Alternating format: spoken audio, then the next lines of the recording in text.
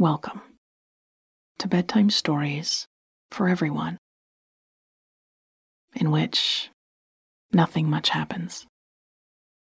You feel good, and then you fall asleep. I'm Catherine Nicolai. I create everything you hear on Nothing Much Happens, with audio engineering by Bob Wittersheim. We give to a different charity each week, and this week we are giving to Mona Foundation. They work to support grassroots initiatives around the world that educate all children, empower women and girls, and enable them to transform their own communities. You'll find a link to them in our show notes. If you are interested in subscribing to our ad-free and bonus feeds, visit us at nothingmuchhappens.com. And why not ask your friendly local librarian to order Nothing Much Happens the book? There's a beautiful hand-drawn map in the front, so you can see where all your favorite Nothing Much Happens locations are in the village. Now, there is a technique to these bedtime stories. They have just enough happening in them to keep your thinking mind engaged, but not enough to keep you awake. This engagement shifts your brain activity from its default mode to task mode. And when you reach task mode, sleep comes easy. So just listen to the sound of my voice. Follow along with the general shape of the story, which I'll tell twice, going a little slower the second time through. And if you wake later in the night to get back to task mode, you can listen again or just think through any part of the story you can remember. This is brain training, and you will become more proficient with practice. But be patient if you're new to it. Now, lights out, campers. Snuggle into your sheets and make yourself as comfortable as you can. If there's anything still kicking around in your head that might keep you up, first acknowledge it. That helps. And then we'll let it go with a couple big breaths. Breathe in through your nose and sigh through your mouth. Nice. One more. All the way in and out. Good. Our story tonight is called Rsvp, and it's a story about a stack of envelopes on their way to being delivered. It's also about a day many have suspected was on its way, the view from the front porch swing, and how good it is to have something to look forward to. Rsvp. Some days, my mail sack is heavy, loaded down with catalogs or junk mail. Some days, the rain creeps down the back of my jacket as I walk the neighborhoods, or the sidewalks are icy and the wind cold. But today, my bag was as light as my heart. The sky was bright blue and dotted with soft, wispy clouds. Today I looked forward to climbing porch steps and delivering the mail, because in my sack were dozens of square, hand-addressed envelopes. They were slotted in between circulars and magazines and bills and other bits of correspondence. I'd spotted them as I sorted this morning. The creamy paper, the careful handwriting, the love stamps that were popular for such missives, and it had made me smile in a quiet, knowing way. So, it was official. I think we'd all seen it coming and just been waiting for the announcement. I certainly had. Not that I'm nosy. I just pay attention. And when you deliver mail, well, you notice what car someone drives. You learn the names of their dogs. You notice when something changes. And a few months ago, something had changed at Marmalade's house. The orange kitty who sat on her perch beside the front door, watching me bring the mail each day, watching as her scraggly dog brother, Crumb, barked at me through the letter slot. She now had another dog friend with her, and he was one I recognized from a neighborhood I also delivered to.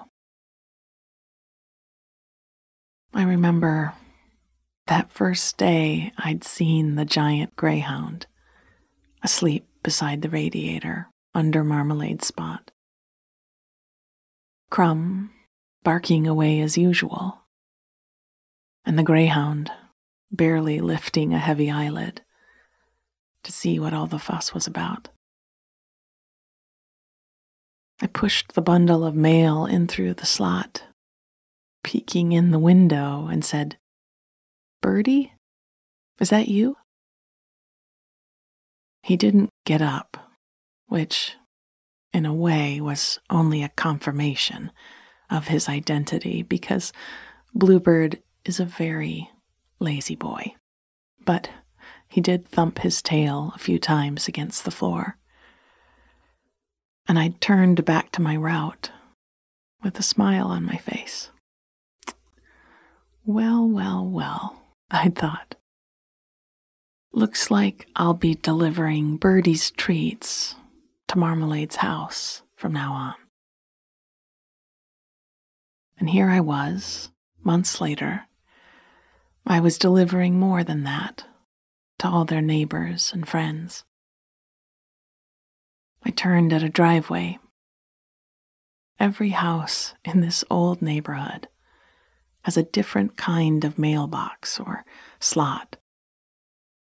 And when I first started on this route, there were a few that had seemed like puzzles I'd needed to solve. This house in particular had stumped me for a few days, until I'd finally knocked on the door and asked them where in the Waldo was their mailbox.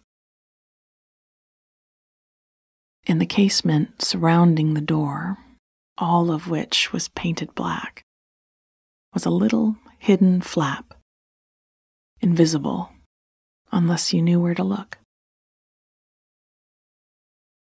The woman who'd answered the door had laughed and apologized as she'd pointed it out. It had been easier to see, she'd said, before they'd painted, and they kept meaning to letter in the word mail in red. Well, that was a few years ago, and it still hadn't been done. But I didn't mind.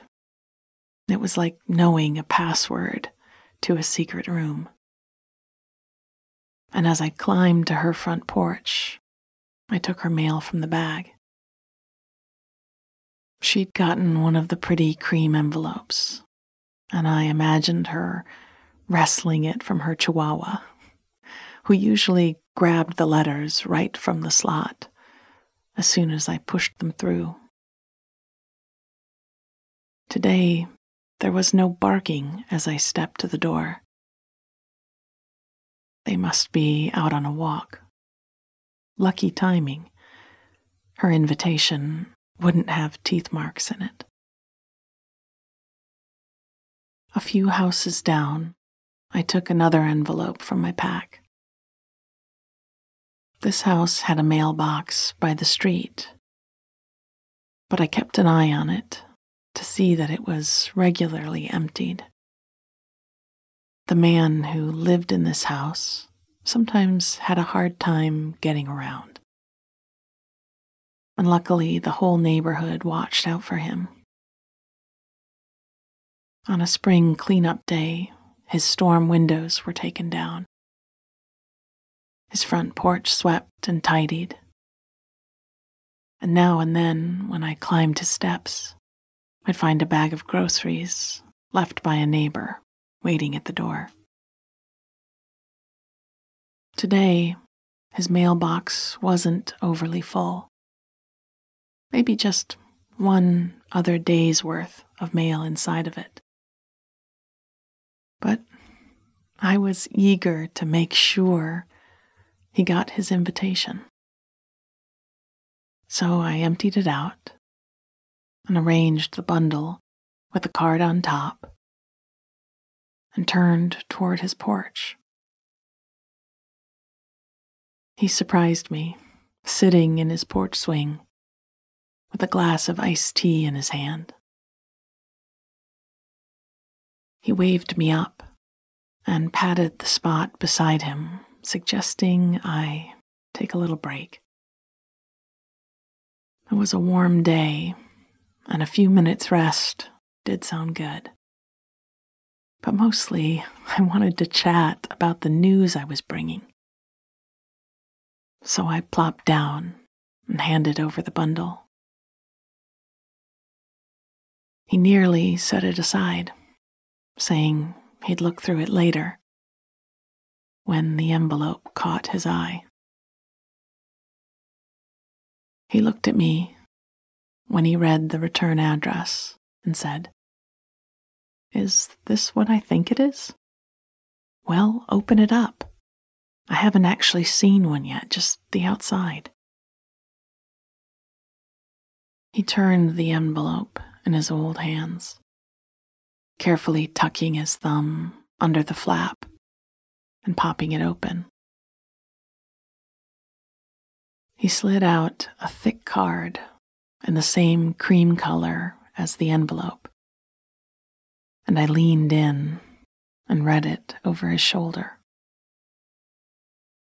Pretty engraved calligraphy.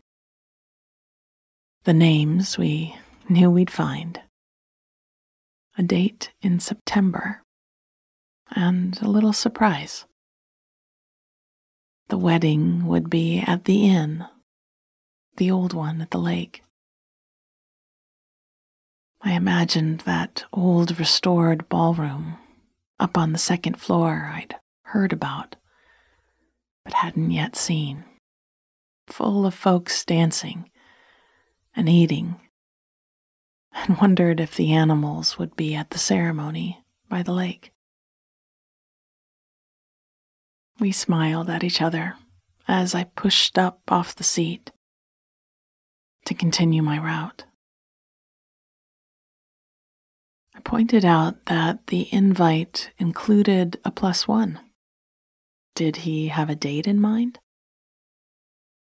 He blushed a bit and told me to mind my business.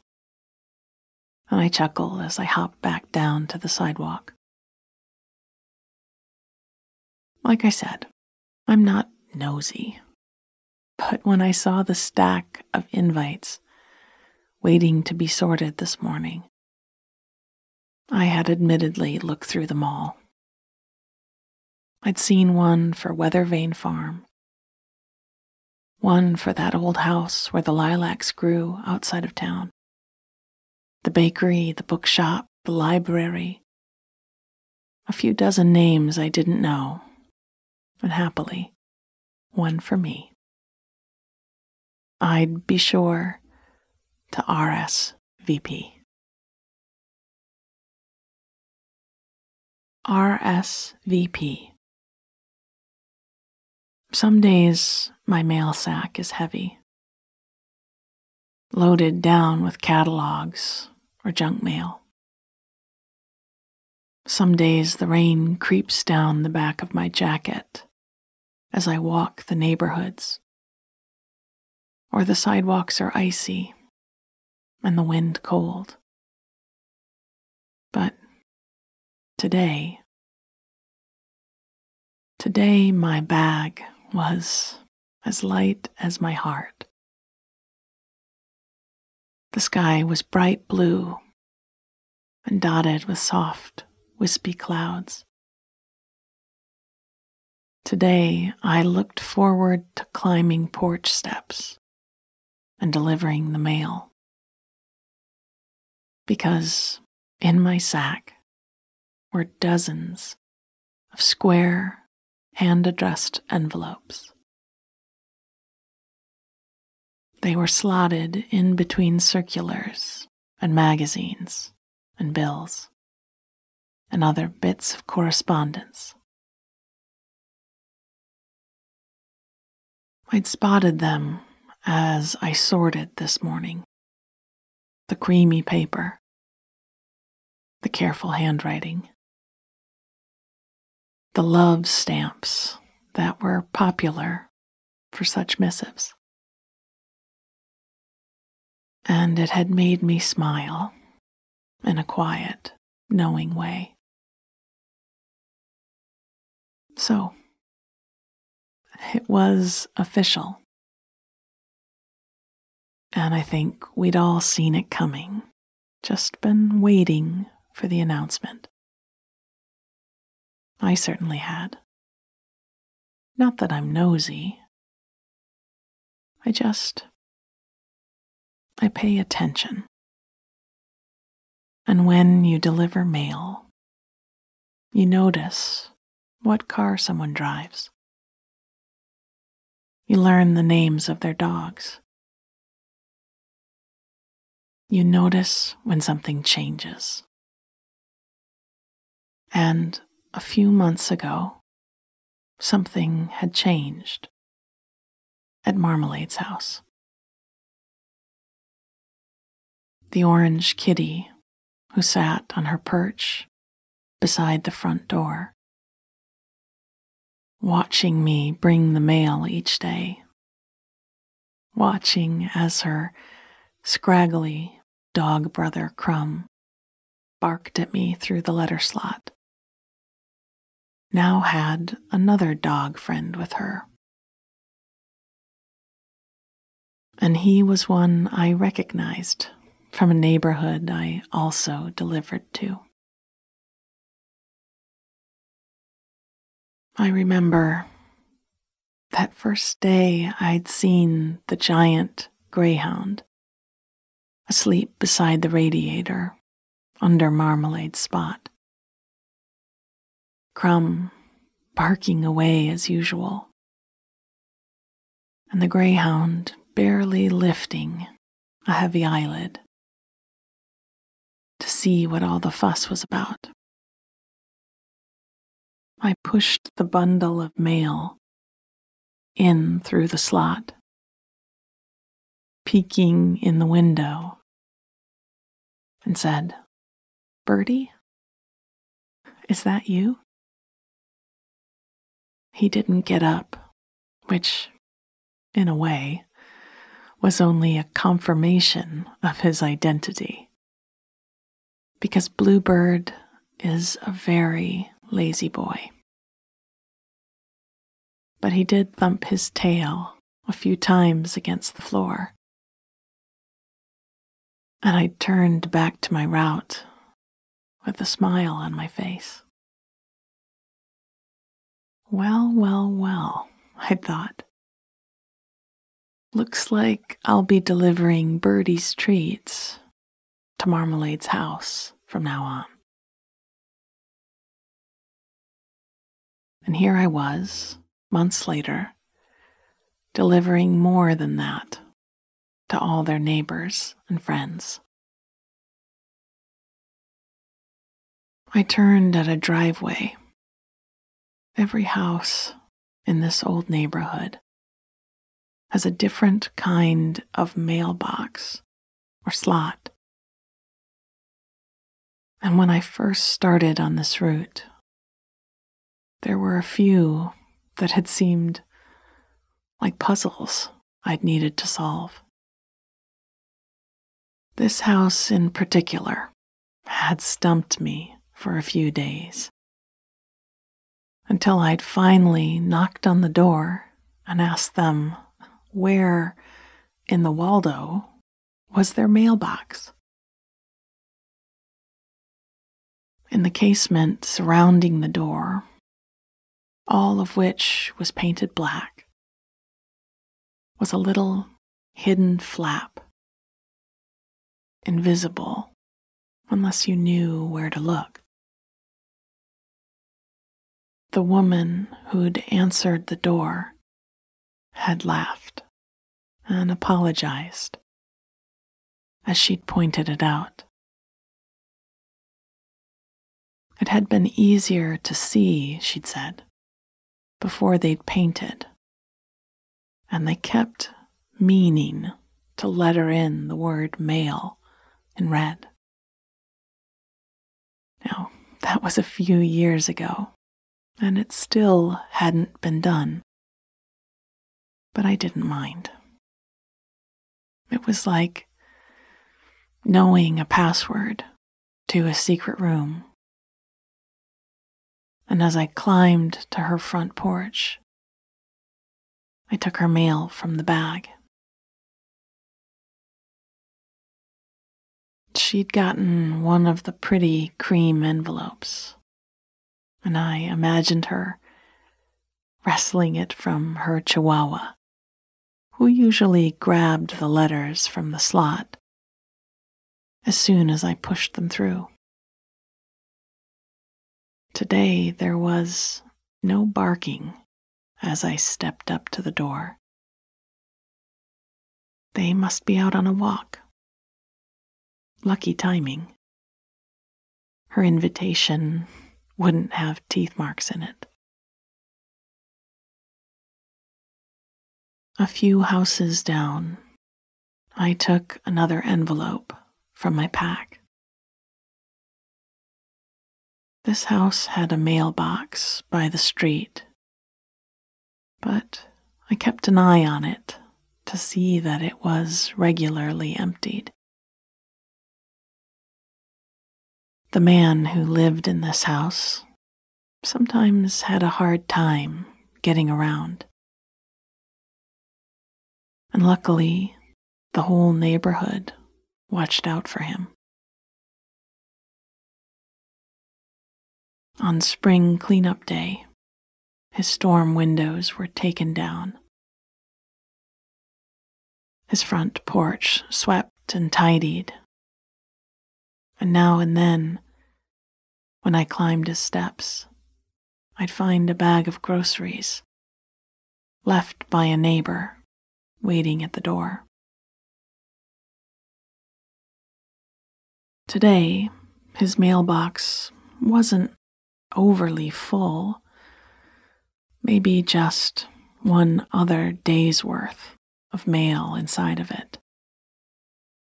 But I was eager to make sure he got his invitation, so I emptied it out and arranged the bundle with the card on top and turned toward his porch.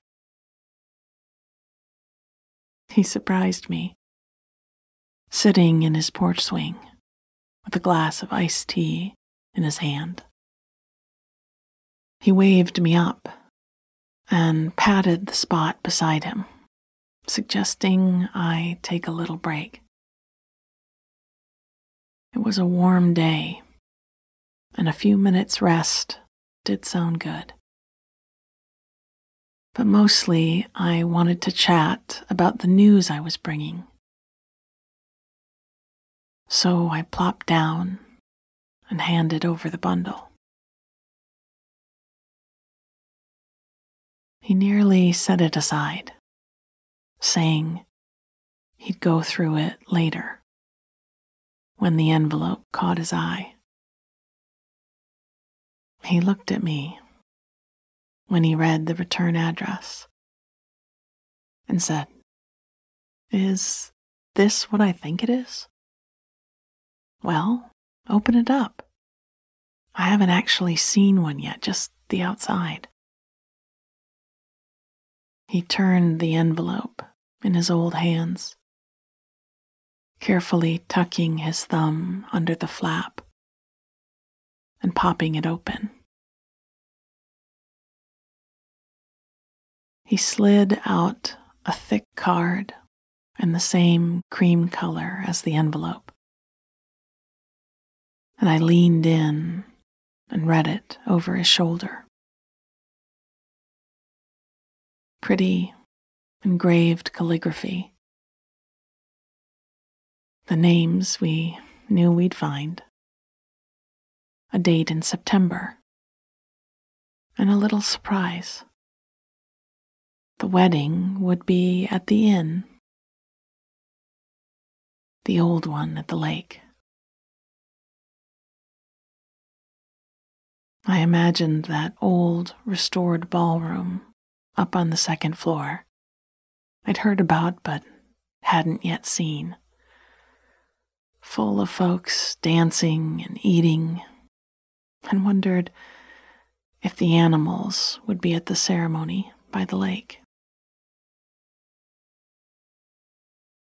We smiled at each other, and as I pushed up off the seat to continue my route, I pointed out that the invite included a +1. Did he have a date in mind? He blushed a bit and told me to mind my business, and I chuckled as I hopped back down to the sidewalk. Like I said, I'm not nosy. When I saw the stack of invites waiting to be sorted this morning, I had, admittedly, looked through them all. I'd found one for Weathervane Farm, one for that old house where the lilacs grew outside of town, the bakery, the bookshop, the library, a few dozen names I didn't know, and happily, one for me. I'd be sure to RSVP. Sweet dreams.